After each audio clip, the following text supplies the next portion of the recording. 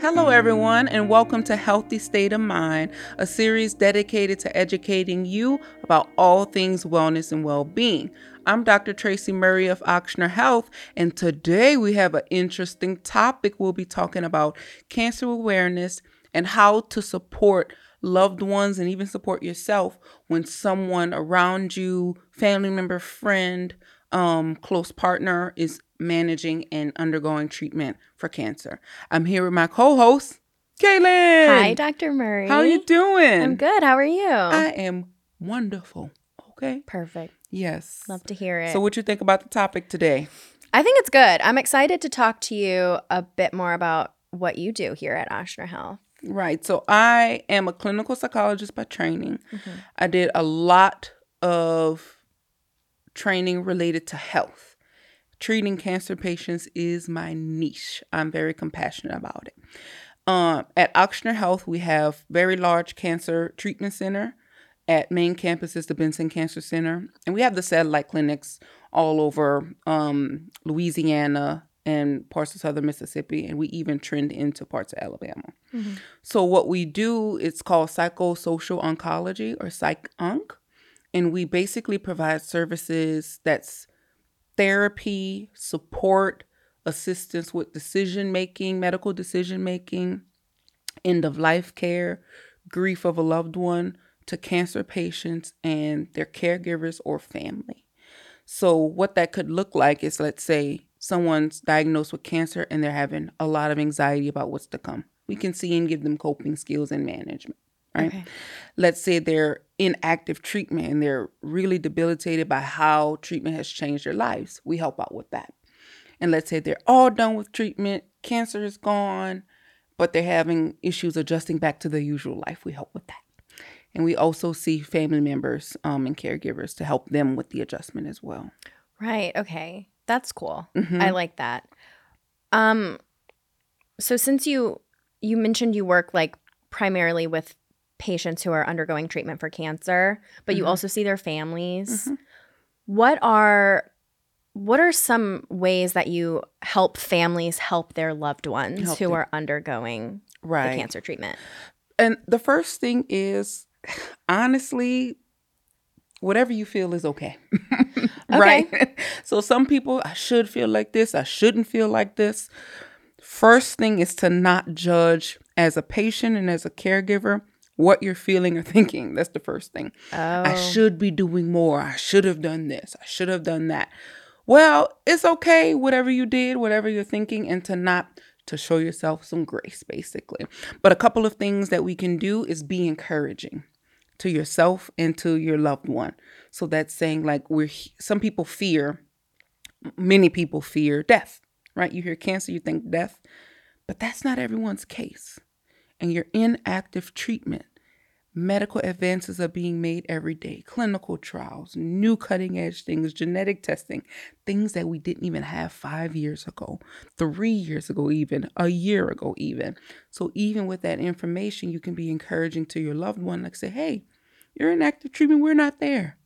That's not your story, and it doesn't have to be your story. Mm-hmm. A lot of times with support groups, people can compare themselves to another person undergoing treatment for the same thing. It's like, well, they passed away. Is that going to happen to me?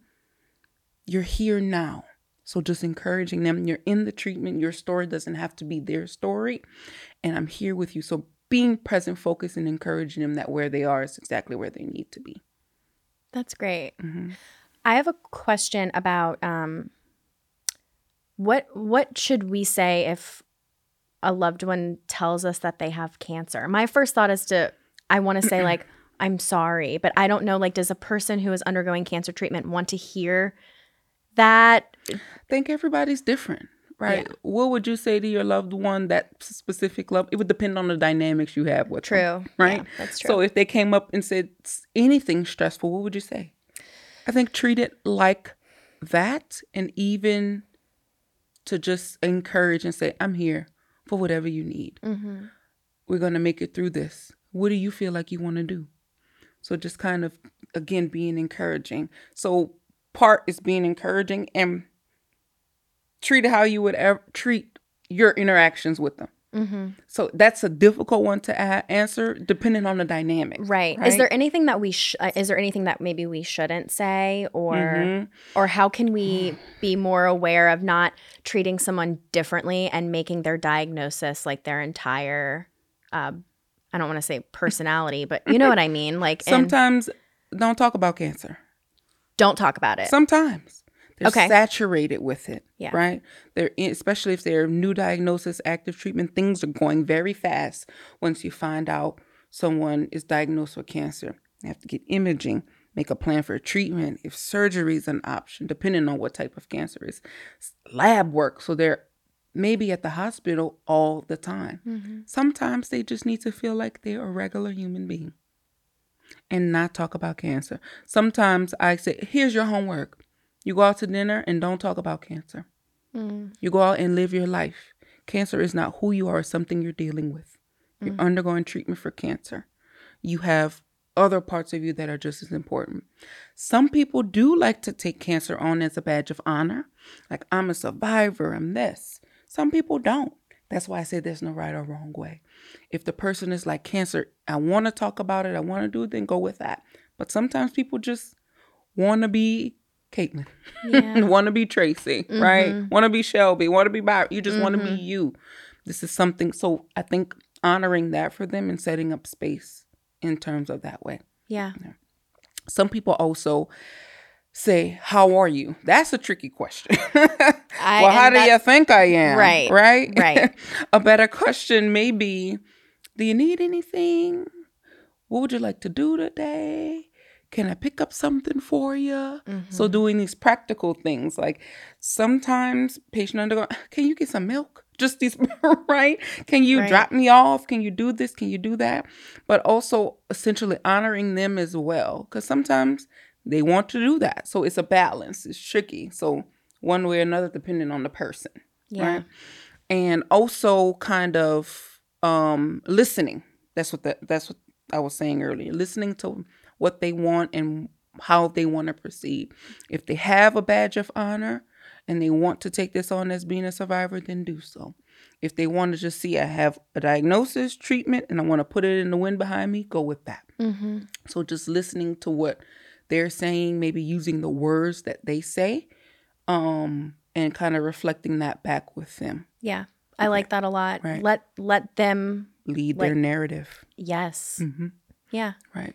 Was that a big one? That was a big one. Yeah. Because I mean, I think it can be very easy. You love someone so much and then you hear what is often devastating news and you want to say like, everything's going to be great. Like, you're strong. We're going to do this. And all of those things might be true, but at the same time, that's not your lived experience. It's theirs. So it's best to just show up and be supportive. I like using the language that they use, repeating that back to them, or, because it's their narrative, like you said. Their narrative. And some people, like I've worked with patients and they have loved ones, and it's not for you to know all of it. That's why I have a job.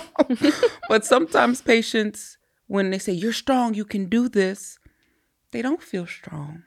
Yeah. And it's okay not to feel strong and work through that. So saying things like, what do you need from me? What can I do for you? How do I help you through today? Right? And stay in the here and now today may be the best way to go depending on the person. Great. Right? And another thing is also, as a caregiver, specifically, the closer you are in terms of caregiving or being a support for the person who's undergoing treatment of cancer, is you got to take care of yourself. When you're on the plane and they're doing the safety training and they say the mask come down, why do they say put yours on first? What do they say? They say help yourself before you help others, because you can help more people if you're not gasping for air. You'll pass out. Yeah. You'll fall smooth out on the plane. You're trying to put theirs on, and theirs not on, yours not on. We're all fainted. Yeah. Now people trying to help us who got that. It's a big old kerfuffle, right? Yeah. So to take care of yourself first. Now that's so hard to say. That's so hard to say, and I know even harder to hear for caregivers. But how can you pour into your loved one if you're empty? Dust. You can't. You can't.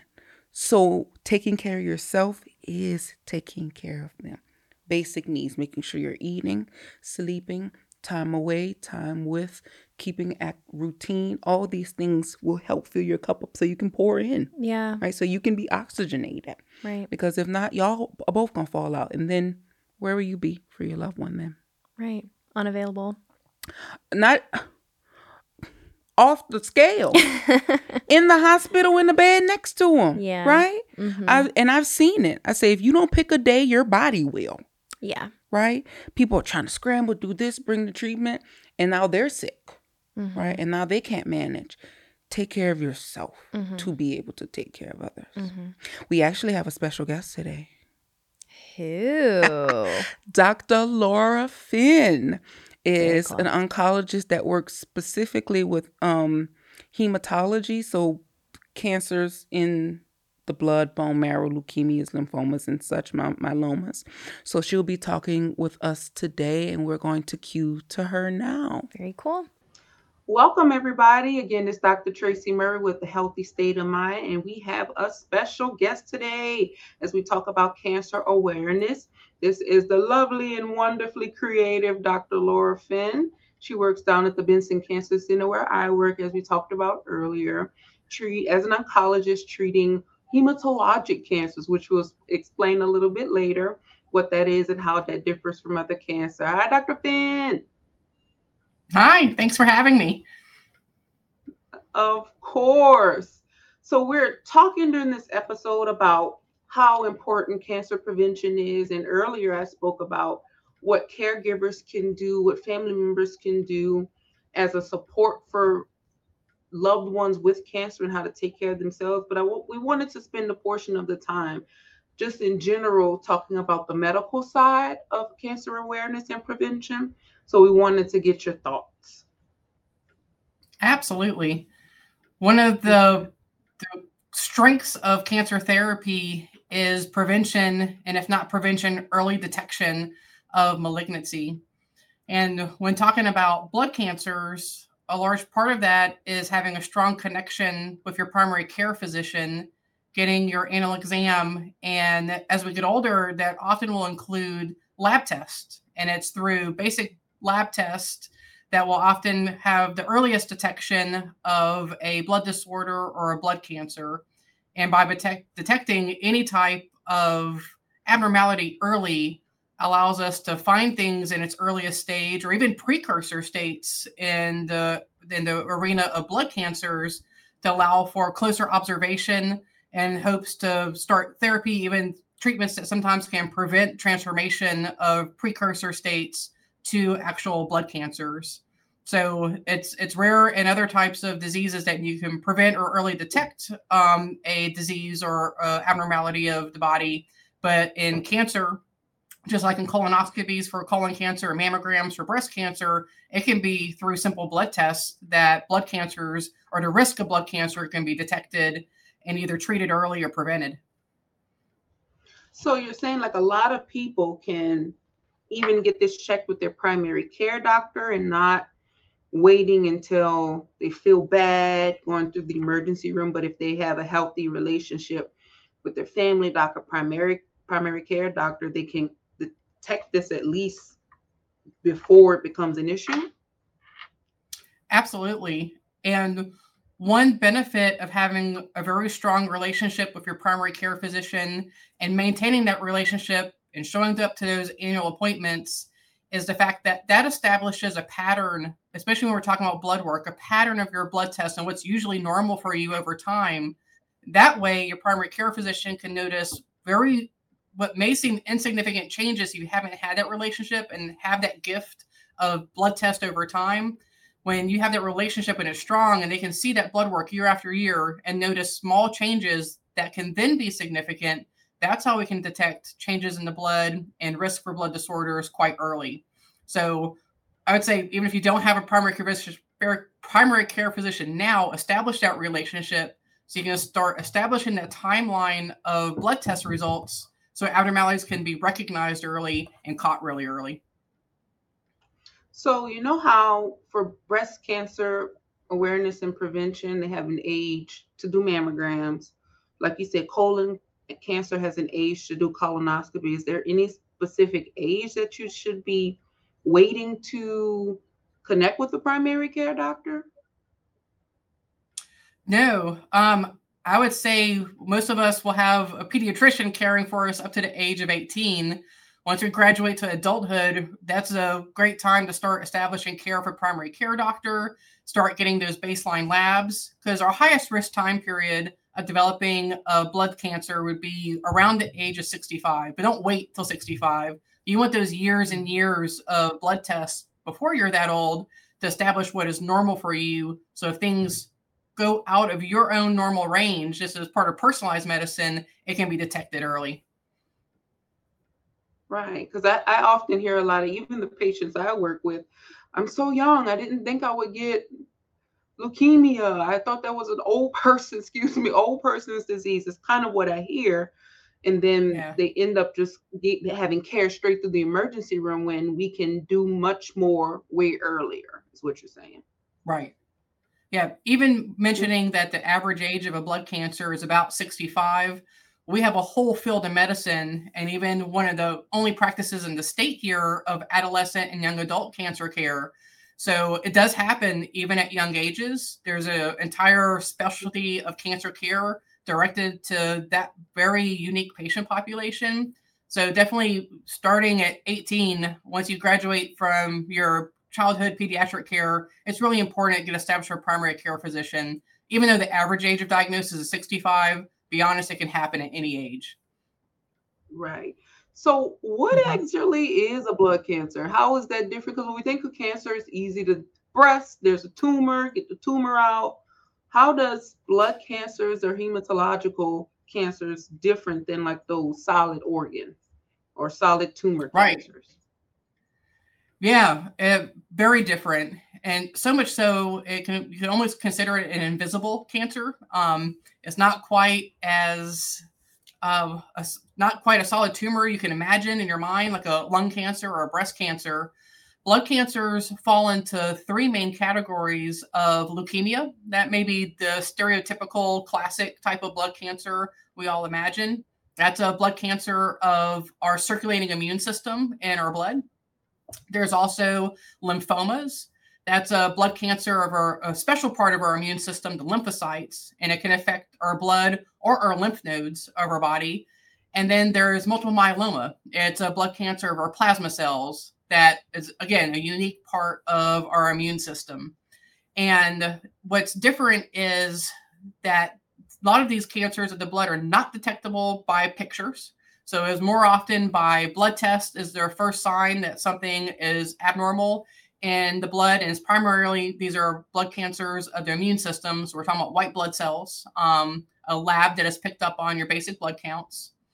And it's detectable by the bone marrow. So one way we often have to diagnose these types of blood cancers is by bone marrow biopsy. Something that's different is that we stage many of these blood cancers. We'll label stages to them, like stage 1 through 4. And if, like you gave an example of breast cancer, that means something very different. In breast cancer, stage 1 can be curable at times, and stage 4 incurable at times. But when we stage blood cancers, I think we're talking about the blood. Blood circulates through your whole body. So staging means something very different. Staging tells us location of the disease so that we know it's all gone, but the prognosis can actually be almost exactly the same from stage 1 to stage 4. So it's a whole different field of cancer and cancer therapy that's unique, that it's detectable by blood work more often than pictures, and that prognosis can actually be comparable across the stages of disease. Okay. All right. Thank you for clearing that up. I think a lot of people, like you said, the invisible disease. So a lot of people wait until something's wrong with them, like they have a cough they can't get rid of, or they have a lump, and that's the indication for them to get checked out. But really with these, we just want to keep you connected with your regular doctor. So tell me about some ways that people out in the community can help with blood cancers, in terms of donating, campaigning, helping family members, all and the like. Yeah. So lots of ways you can help. First of all, if someone you know, family or friend, is diagnosed with blood cancer, support them. I actually have done some work with caregivers of patients with blood cancer, and their primary complaint is loss of friends when they had a diagnosis and loss of their usual support system. So you don't have to understand it, but you just have to be there for that person and really just ask what you can do. Don't separate yourself from their social circle and be supportive. Second of all, is to connect with the societies that support these patients. We have some great organizations, American Cancer Society. We have associations here through Ochsner that provide patient support. And we have a special connection right now to Leukemia Lymphoma Society that we're working with at the moment that provides a lot of direct-to-patient education and support, where financial support actually helps patients get their medications. And the other part is the question about kind of the end of life, if that happens for a patient with blood cancer, is to, again, be there for that patient. One complaint of blood cancer patients is that loss of sense of normalcy, and just acknowledge that it's a part of life and it's one of our most intimate parts of life, and to be there for that person. Okay.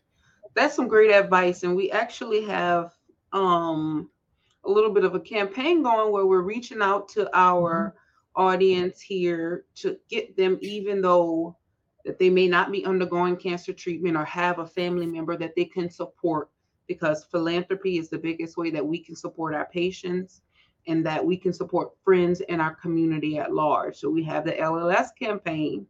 So I'll let Dr. Friend briefly mention about that. I don't want to steal her spotlight, so I'll let her talk about it. Yes. So we are participating in a philanthropy competition. So every year the LLS has a competition. It used to be called the Man and Woman of the Year. And what it does is it collects and brings together adults in the community, and we compete with each other to raise as much money as possible, the most money, for the Leukemia Lymphoma Society. It is now called the Visionary of the Year, I guess, to not be gender discriminatory, as the word of the honor. And this year I am Ochsner's candidate for Visionary of the Year. And so I am one of the 13 competing to raise as much money as possible over 10 weeks. We're in the competition now, and it ends June 23rd. And all of the money that's raised for Leukemia Lymphoma Society goes towards either research. By over 90% of cancer therapy, including groundbreaking research such as CAR T therapy and bone marrow transplants and chemotherapy, in some way, Leukemia Lymphoma Society has contributed to that research. Goes directly to patient education. That is webinars and educational events that even us at Ochsner here participate and provide expert speakers. So those events, we actually just had one here recently in town in the past month. Or it goes to financial support.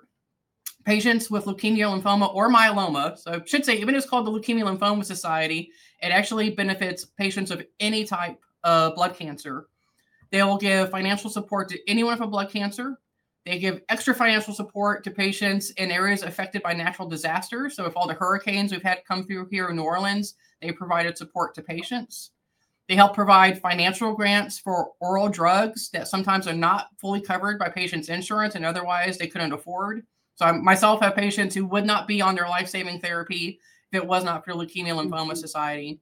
So it's one of the organizations for cancer that you can't feel anything but good about contributing to, knowing all of these proceeds go directly back to patient care in some way. And we're actually holding this event in honor of 2 local children who have leukemia. There are honored heroes for the event, and our goal is to collect as much money as possible in their honor. Right. I've had a lot of patients benefit from the LLS funding, and I appreciate a good, healthy competition. You know, why not compete for money to give back to people, right? Especially if you're like, I gotta win. No, you gotta win to help people. So I appreciate it. So I wanted to thank you, Dr. Finch. Win or lose. I was going to say win or lose. Somebody. Win or lose. Right. our patients with blood cancers benefit no matter what. Exactly. But I want to thank you for coming, giving us a lot of insight, educating us, because I know a lot of times people just want more information brought to them in an informal and organic way, and that's the whole goal of Healthy State of Mind. So again, this is Dr. Finn. She's an oncologist in the hematologic and oncology department here at Ochsner. We have the LLS QR code. If anyone's out there willing to donate, it'll be available at the end of this segment. But I want to thank you for stopping by and chatting with us. Thank you very much. All right. Thanks, Dr. Finn. Thank you.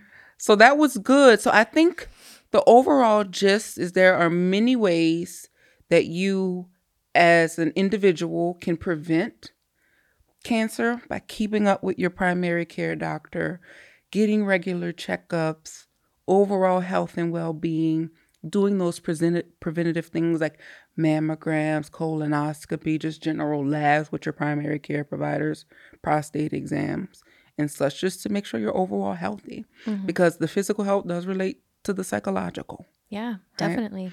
And also just thinking about that you're one being, right? So take care of both inside and out. Yeah. Great tips, great advice as always. Okay. Again, I'm Dr. Tracy Murray, clinical psychologist with Ochsner Health, specifically working in the oncology department, helping cancer patients and their family members. This is Healthy State of Mind. Again, not a professional therapeutic relationship. If you're wanting to engage in that, meaning getting a psychologist, therapist, counselor, social worker, please see the resources that we have. Otherwise, we'll see you next time.